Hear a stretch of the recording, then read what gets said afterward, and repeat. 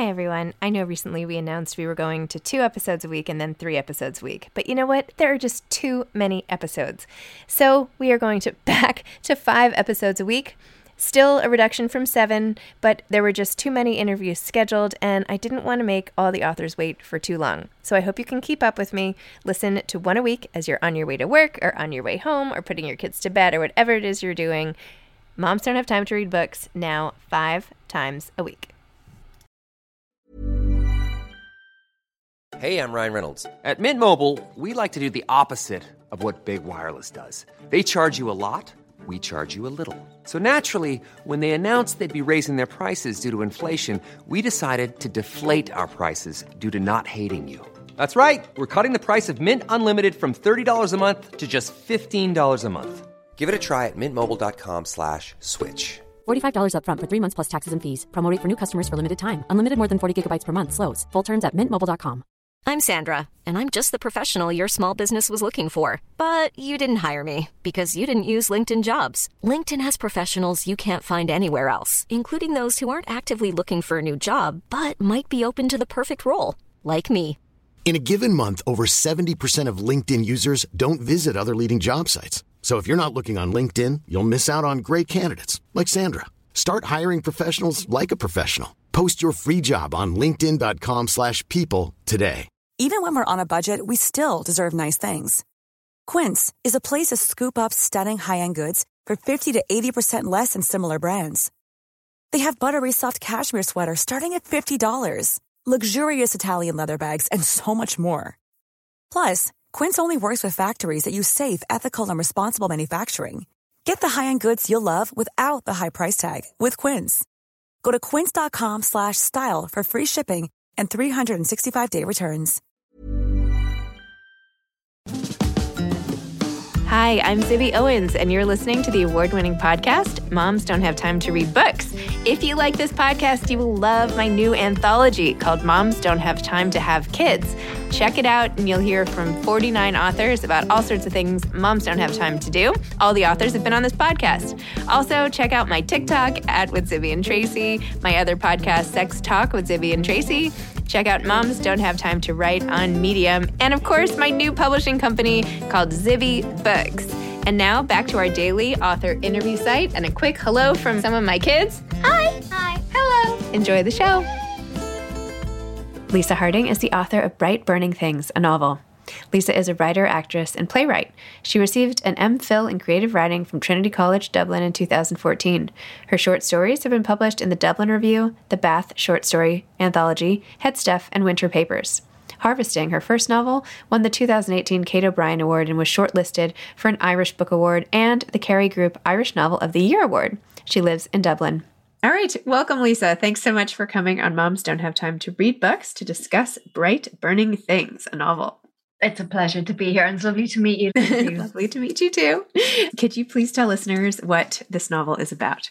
Yeah, so this novel is about bad mom. No, Yes. she is an actress who is no longer acting. So that kind of, that creative impulse is taken away from her. I think I heard you say something wonderful earlier, actually, about an injured athlete. And I thought, yes, that's kind of like what Sonia's like. Basically, she's a very isolated woman with no supports, whose acting career has come to a full stop, who's on her own, has a little boy and a rescue dog. And she's really struggling with profound isolation, with trauma from her past, which hasn't been dealt with, and with sitting with herself. And then she turns to alcohol to try to soothe herself and then recreate those highs that she, really misses from her acting career. But at the time we meet her in the novel, she's a full-blown alcoholic, and she really is quite dangerous. There's a lot of mania, and so the little boy, he's turning 5, and there's a huge amount of love in there, but he is at risk. And the dog, she can't even care for the dog. I mean, she leaves the two of them together. But I think the thing about Sonia is she is full of love, and that's why I could stay with her, when I was writing her.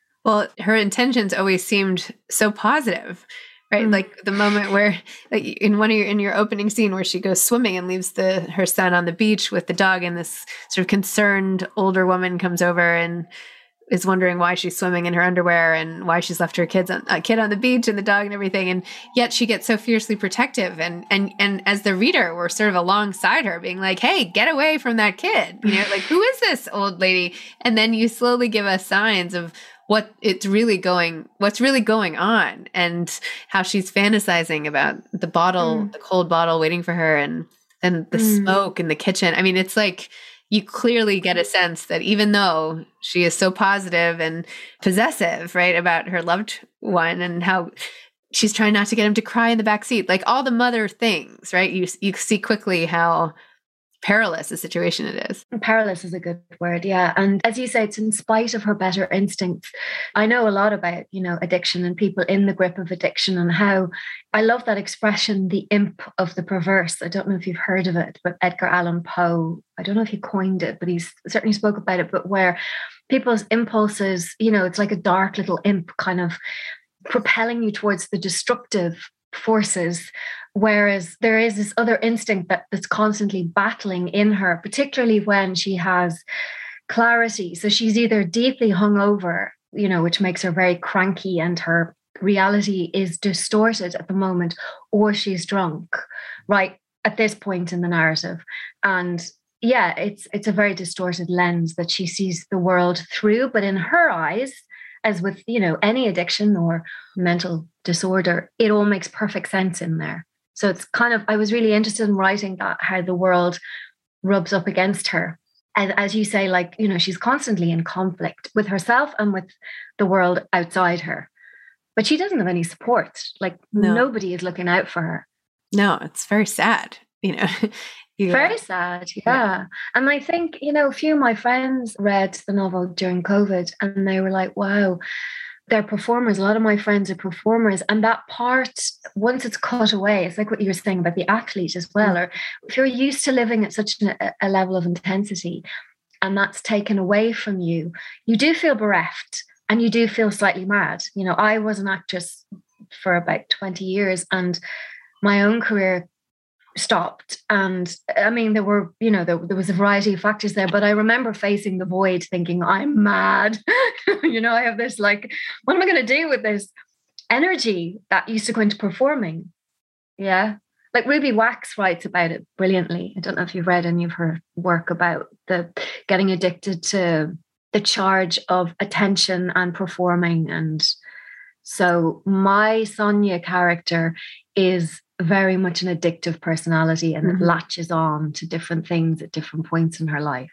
There's another book too. It's sort of a different genre, but it's called Palm Beach by Mary Atkins. And in it centers on a man who used to be an actor and a working actor for many years and even was nominated for something. And then he has a throat, like a polyp type removed, and he gets his nerves damaged, or I'm not saying the science right, but anyway, all to say he couldn't be an actor anymore and went on to be a house manager in Palm Beach, which is what the story is about. But it's brilliant. It's about like how you go from doing something like that and something he was so good at and loved and was rewarded, and then shifting. And of course, this book sort of makes fun of the scene in Palm Beach of the uber wealthy, blah, blah, blah. But it's that same sort of post acting. And it's the same for athletes. As I keep saying this, but yeah, athletes too. I mean, after this intensity, what next? What do you do? Where do you go? Very difficult. And we know, a lot of people have become very profoundly depressed. And, I think Sonia is actually in a state of depression, although her actions are quite manic. And, she seems quite, because she does there is, when alcoholism gets to that stage where she's drinking possibly 3 bottles of wine a night at this stage, really, it does bring on a kind of a mania. And I think there's something very magical about Sonia because of the actress in her. I don't know if you remember, but there are scenes where she kind of play acts Shakespeare with her little boy, and she teaches him like the lines, and he's Romeo and the little dog is dressed up, and it's like it's completely bonkers in her world. But yeah, there's a lot of peril, and it's awful to know that a child is at risk despite the mother's better instinct. Yes, it's a horrible thing to witness. Sometimes I get like overwhelmed doing this podcast because I feel like every book has a story about some poor child that has been traumatized or mistreated or something happens. And I'm like, are any kids out there okay? Like maybe just not the ones in books. In literature, maybe that's literature, it, yeah. There's a kind of a high stakes, isn't there, if you're writing about something like alcoholism anyway. Yes. But your writing style itself is so beautiful. I mean, I know you won a prize for your first novel and everything like that, but it is so literary and beautiful and almost poetic the way you write about the most mundane thing. I mean, a scene with like a boy in the backseat of a car, like I would say, like the way I would write it, like, like the versus the way you wrote it, it's unbelievable. I don't know. I'm trying to find when they were in the car. As the car heats, fog forms on the windows. I draw a heart on the windscreen, keeping one hand on the steering wheel, and write, "Mommy loves you," inside it. "Tommy, look." I trace the letters with my fingertip, reading aloud. He opens his eyes, squinting, leans into Herbie, tries to hug him, arms only reaching a third of the way around his wide girth. The dog moans, a happy, contented sound. "Good boy, Herbie, best boy." His thick tail thumps on the tatty nylon seats. "My best boys, what would I do without you?" And then you go on from there. It's just like so beautiful. And then you say, you think somebody's following her. The character thinks somebody is following him. And you say, "I turn to the right, checking the mirror and see him still. But then no, it's not him. He was just having his fun. Harmless fun. It's okay. It's okay. It's okay." My heartbeat slows down as I think of the promise waiting for me in the fridge. I'm glad I had the foresight to do that. Chill it. It's hot in the car now and it's still warm outside. Oh, thanks, Ivy. It's good. Just lovely to hear it read out like that. Oh, it's so good. It's just like such great writing. No words are wasted. Like I love this style. Well, thanks. Yeah, it's not for everyone, that style, because it's quite staccato. And it did, like I did climb right inside her and wrote her from the inside out. And as you've just read, it's the first person. So it's the first person present tense. And yeah, it meant that I was living with this woman for 3 years. And, there were aspects of writing her, there were aspects of people I love and aspects of myself that I was like, that it was quite difficult to write. But thank you for saying that about the prose, because I think I do love lean prose. Like I love prose that doesn't use, if you can get there quicker, get there. That's how I feel. I mean, I'm quite an impatient, jittery reader, and I don't go in for like long pages of description or writers that are kind of, pirouetting on the page. I do love that lean, mean machine style, but there's a little bit of poetry in there too, because I love language, and I think she is very magical in her thinking. So thank you for saying that. I love that. Pirouetting on the page. That's really You know cool. what I mean? I do. I know exactly what you mean. I'm like, yes, I do. Sometimes that's really beautiful too. I mean, it depends, what the goal is. If exactly. I mean, if it merits it. I often think like the form, the form and the content need to kind of marry up for me. So sometimes you can feel when a writer is really reaching, and sometimes, as you say, it's completely intrinsic to the way a writer writes. But I personally love, getting to the bones of it, and I love editing. I think editing is a huge part of writing. Anytime I write an essay or whatever, because my go-to form is essay writing. Anytime I finish, I'm like, okay, now I have to go back and cut 100 words at least, because it always gets better with fewer words. I don't know why. It's what you're saying. Like you take out the stuff that you don't need, and then it just makes it better. Yeah. I mean, it suits how I write. But, like I was reading Madame Bovary again recently, she's wonderful. Flaubert, but my God, he goes on.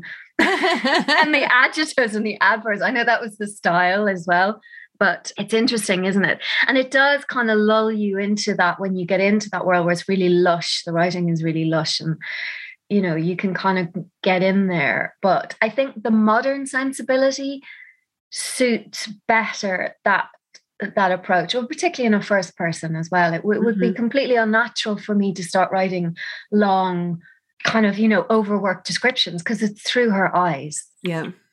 Yes. So I had to stay true to her and what she sees and notices. It almost reminds me, have you read, it's a memoir in recipes. It's called a memoir it's by Phyllis Grant. It's called Everything is Under Control. It came out right as the pandemic was starting. And she has a similar style and the sort of the way she parses words and how she can tell a whole story about like, I don't know, something terrible happening or whatever, and just a few images and a few, I don't know, I think you'd probably like it. It sounds wonderful. Yeah, I haven't read it. Thanks. Everything is under control. Check it out. It's not long, but it's a memoir. It's not a novel, but still. Anyway. Sounds great. Well, I should ask, maybe I shouldn't have said, like, what do you like to read? I shouldn't, aside from Flaubert and, you know, from Flaubert to, you know, Phyllis Grant in San Francisco. What do I like to read? Yeah, what do you like to read? I'm Sandra, and I'm just the professional your small business was looking for. But you didn't hire me because you didn't use LinkedIn Jobs. LinkedIn has professionals you can't find anywhere else, including those who aren't actively looking for a new job, but might be open to the perfect role, like me. In a given month, over 70% of LinkedIn users don't visit other leading job sites. So if you're not looking on LinkedIn, you'll miss out on great candidates like Sandra. Start hiring professionals like a professional. Post your free job on linkedin.com/people today. There's never been a faster or easier way to start your weight loss journey than with PlushCare. PlushCare accepts most insurance plans and gives you online access to board-certified physicians who can prescribe FDA-approved weight loss medications like Wegovy and Zepbound for those who qualify. Take charge of your health and speak with a board-certified physician about a weight loss plan that's right for you. Get started today at plushcare.com/weight-loss. That's plushcare.com/weight-loss. plushcare.com/weight-loss. This episode is sponsored by BetterHelp. Sometimes we all have stuff we need to get off our chests. Even if we don't think it's interfering with our daily life, there are some things you just haven't processed, be it grief or trauma, eating disorders, anything. It might be time to work on those things, and I have a solution for you. Therapy. Online therapy by BetterHelp. It's designed to be convenient, flexible, and suited to your schedule. I took the brief questionnaire online where there were, 20 questions. It didn't take long at all, maybe 3 minutes. And then I got matched with a therapist who could help me work on whatever. I picked trauma because even though it happened in 2001, I am somehow still not over the loss of my friend on 9/11. And it is what it is. BetterHelp is going to help. And I am so excited, especially because with my special code, instead of $80 a month, it is 10% off, $72 a month, which is so much less than traditional therapy. And you'll get a perfect therapist for you. There are 35,000 therapists to choose from, so you'll find the right one. Get it off your chest with BetterHelp. Visit betterhelp.com/momsdon'thavetime today to get 10% off your first month. That's BetterHelp, HELP.com/momsdon'thavetime. I mean, I adore Elizabeth Strout. Maybe who doesn't? But I really admire her. I think Olive Kitteridge was one of the best creations. I love that she was so spiky and so unlikable in so many ways. And again, a character that's kind of, not able to take charge of her own tongue and so cruel to her son and husband at times, and yet so capable of such extreme love and warmth to people outside. So, the what do they call it? The house devil, street angel thing. But I think Elizabeth Strout has a beautiful style and she writes with such heart, but it's also quite funny and caustic, Yeah. I really love her. I read, it's part of what I do is reading, which is really wonderful. And, I read very widely. I love that Australian author, Tim Winton. Don't know if you've come across him. I haven't. Yeah, he's kind of remarkable. I've read all of his works, and I came across him because I saw a play of his at the National Theatre in London years ago. It was an adaptation of one of his novels called Cloud Street. And he creates these extraordinary worlds, in Western Australia. And he writes very differently to me in that, he writes a lot about landscape and the place being a central character in his novels. But he's funny again. I really, the older I get as well, the more I really appreciate I do go to the dark places in my writing, but I do appreciate the ability to offset it against humor. Yeah. I love that. But I was just finished reading before I went back to Flaubert, The Lonely Passion of Judith Hearn. I don't know if you've heard of it, but it was Brian Moore. Very grim, very beautiful. 1950s Ireland, this aging spinster, and just this kind of aching portrait and loneliness, And I love books in translation. I read a lot of French authors. There's this incredible novel called Beside the Sea, and I'm trying to remember her name. Veronique Olmi, Olmi. And she's a playwright too, but she wrote this extraordinary novel. It was quite a while ago about a mother with very serious depression, who's again is very isolated. And I'm not giving anything away, but she actually ends up, because it's on the back of the book, smothering her children. Oh boy. Thinking she's protecting them from this awful life. But it's so sparsely written and so tender, if you can imagine. Wow. That sounds really good. It's very powerful. Wow. Yeah. Okay. As if I needed my reading list to grow, but thank you for that. So when you're not reading and writing, what do you do? Like, what's your life like? Well, it's been pretty limited in the last couple of years, or restricted. Ireland has had a tough time with COVID. We've had quite, extreme lockdowns here. So I am not a mother.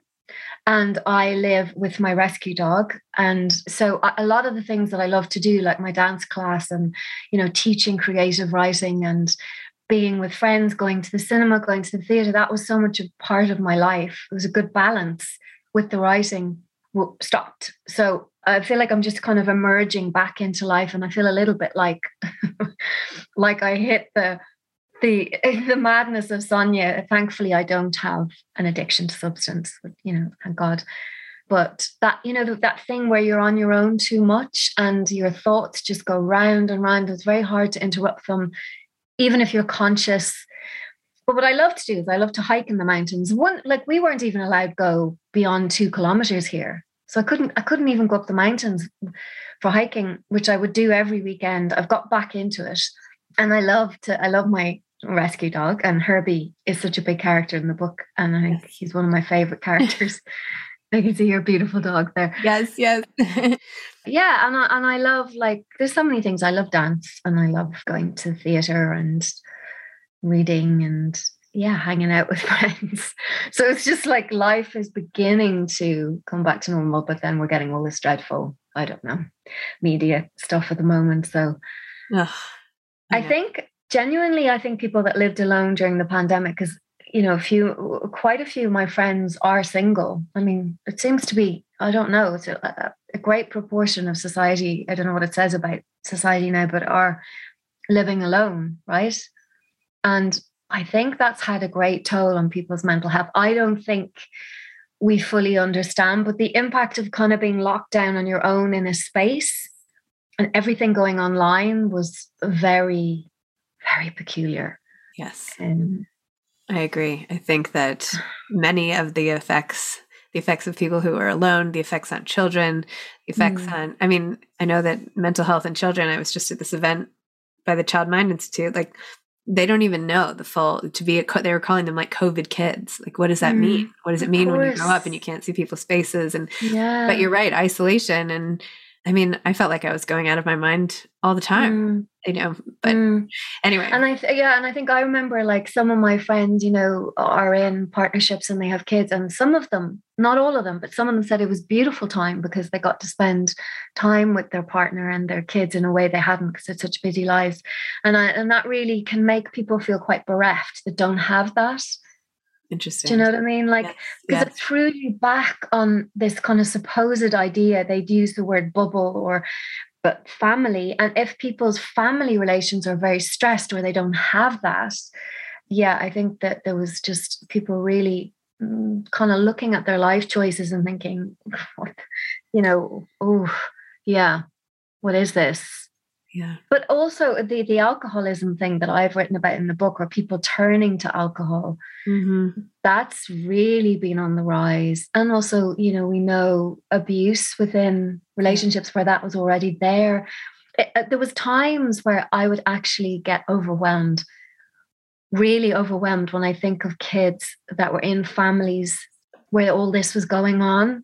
And I know, it does. And I have a friend who works for Women's Aid. It's here in Ireland. And she was saying the amount of phone calls from women in these situations and children just not even getting out to school. So not getting their usual outlets, and where everybody's kind of stuck in a pressure cooker. So, yeah, in a weird way, that character that I wrote, who's so profoundly isolated, it kind of, a lot of people ended up living that life, you know? Wow. Makes me very sad.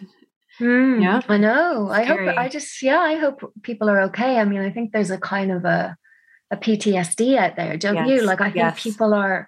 I got on an airplane for the first time. I don't know if you've traveled. Oh my gosh. The first time I went on an airplane, I was having a panic attack. Literally. I had a panic attack going to a football game. I was like, I can't do this. I can't it's been really hard. Yeah. It was hard getting back. I feel like I've crossed over something as there are more and more events, like I'm getting used to it. But yeah, I spoke to some woman. She's like, you have like undiagnosed PTSD right now. Like that is why everything is loud and everything is hard and you're scared to go to a restaurant and all this stuff. Because it took me a very emotions are very raw. Yes. So yeah, and the way Sonia in the book lives her life, it's kind of like everything is hyper saturated, and yeah, she feels everything way too intensely. And yes, no, I get it. Really, I think so many people will get it. Oh my gosh, well, it was so beautiful. Are you working on anything now? I am. Actually, my first book has been optioned for a film, and we've just handed in a screenplay with it's called the British Film Industry, BFI, this side of the world, and that's in development. And then this Bright Burning Things has just been optioned, and I was talking to a wonderful Irish director, and we're discussing about turning it into a series, actually. Ooh. So yeah, I will be involved in that. I won't be the only writer, and I'm writing novel number 3. Which is actually funnier. It's dark because it's kind of my bent, but it is funnier. And all I know so far, because I'm in the process of writing it, I never know what I'm writing really, but it's about a group of first-year college students who come from very dysfunctional homes and kind of find themselves and form this alternative family, and then they kind of turn on each other.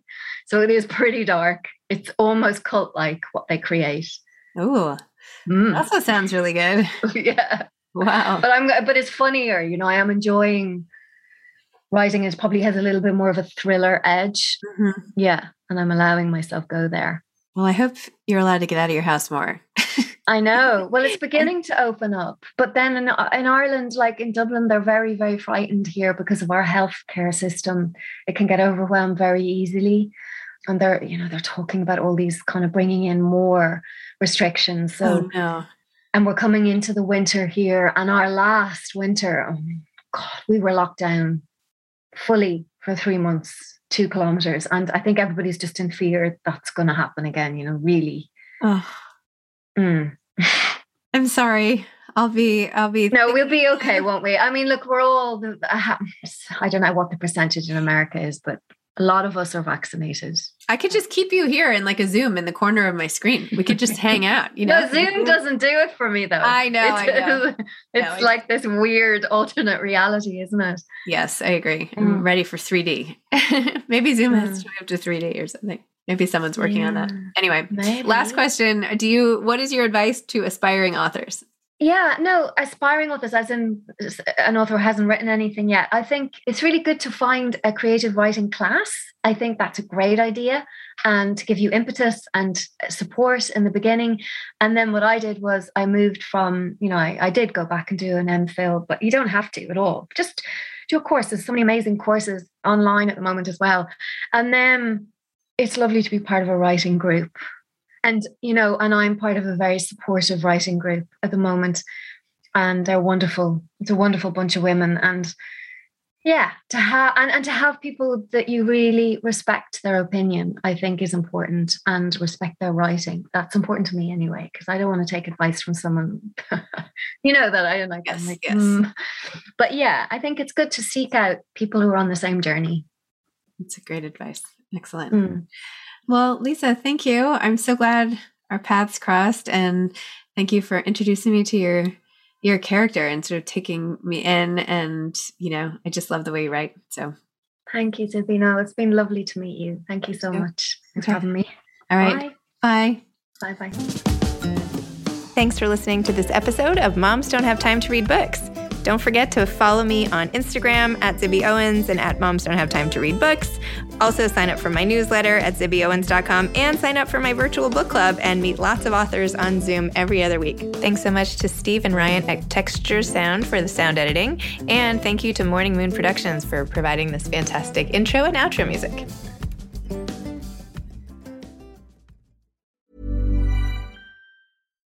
Hi, I'm Daniel, founder of Pretty Litter. Cats and cat owners deserve better than any old-fashioned litter. That's why I teamed up with scientists and veterinarians to create Pretty Litter. Its innovative crystal formula has superior odor control and weighs up to 80% less than clay litter. Pretty Litter even monitors health by changing colors to help detect early signs of potential illness. It's the world's smartest kitty litter. Go to prettylitter.com and use code ACAST for 20% off your first order and a free cat toy. Terms and conditions apply. See site for details. Even when we're on a budget, we still deserve nice things. Quince is a place to scoop up stunning high-end goods for 50 to 80% less than similar brands. They have buttery soft cashmere sweaters starting at $50, luxurious Italian leather bags, and so much more. Plus, Quince only works with factories that use safe, ethical, and responsible manufacturing. Get the high-end goods you'll love without the high price tag with Quince. Go to quince.com/style for free shipping and 365-day returns. Imagine the softest sheets you've ever felt. Now imagine them getting even softer over time. That's what you'll feel with Boll & Branch's organic cotton sheets. In a recent customer survey, 96% replied that Boll & Branch sheets get softer with every wash. Start getting your best night's sleep in these sheets that get softer and softer for years to come. Try their sheets with a 30-night guarantee. Plus, get 15% off your first order at bollandbranch.com. Code BUTTERY. Exclusions apply. See site for details.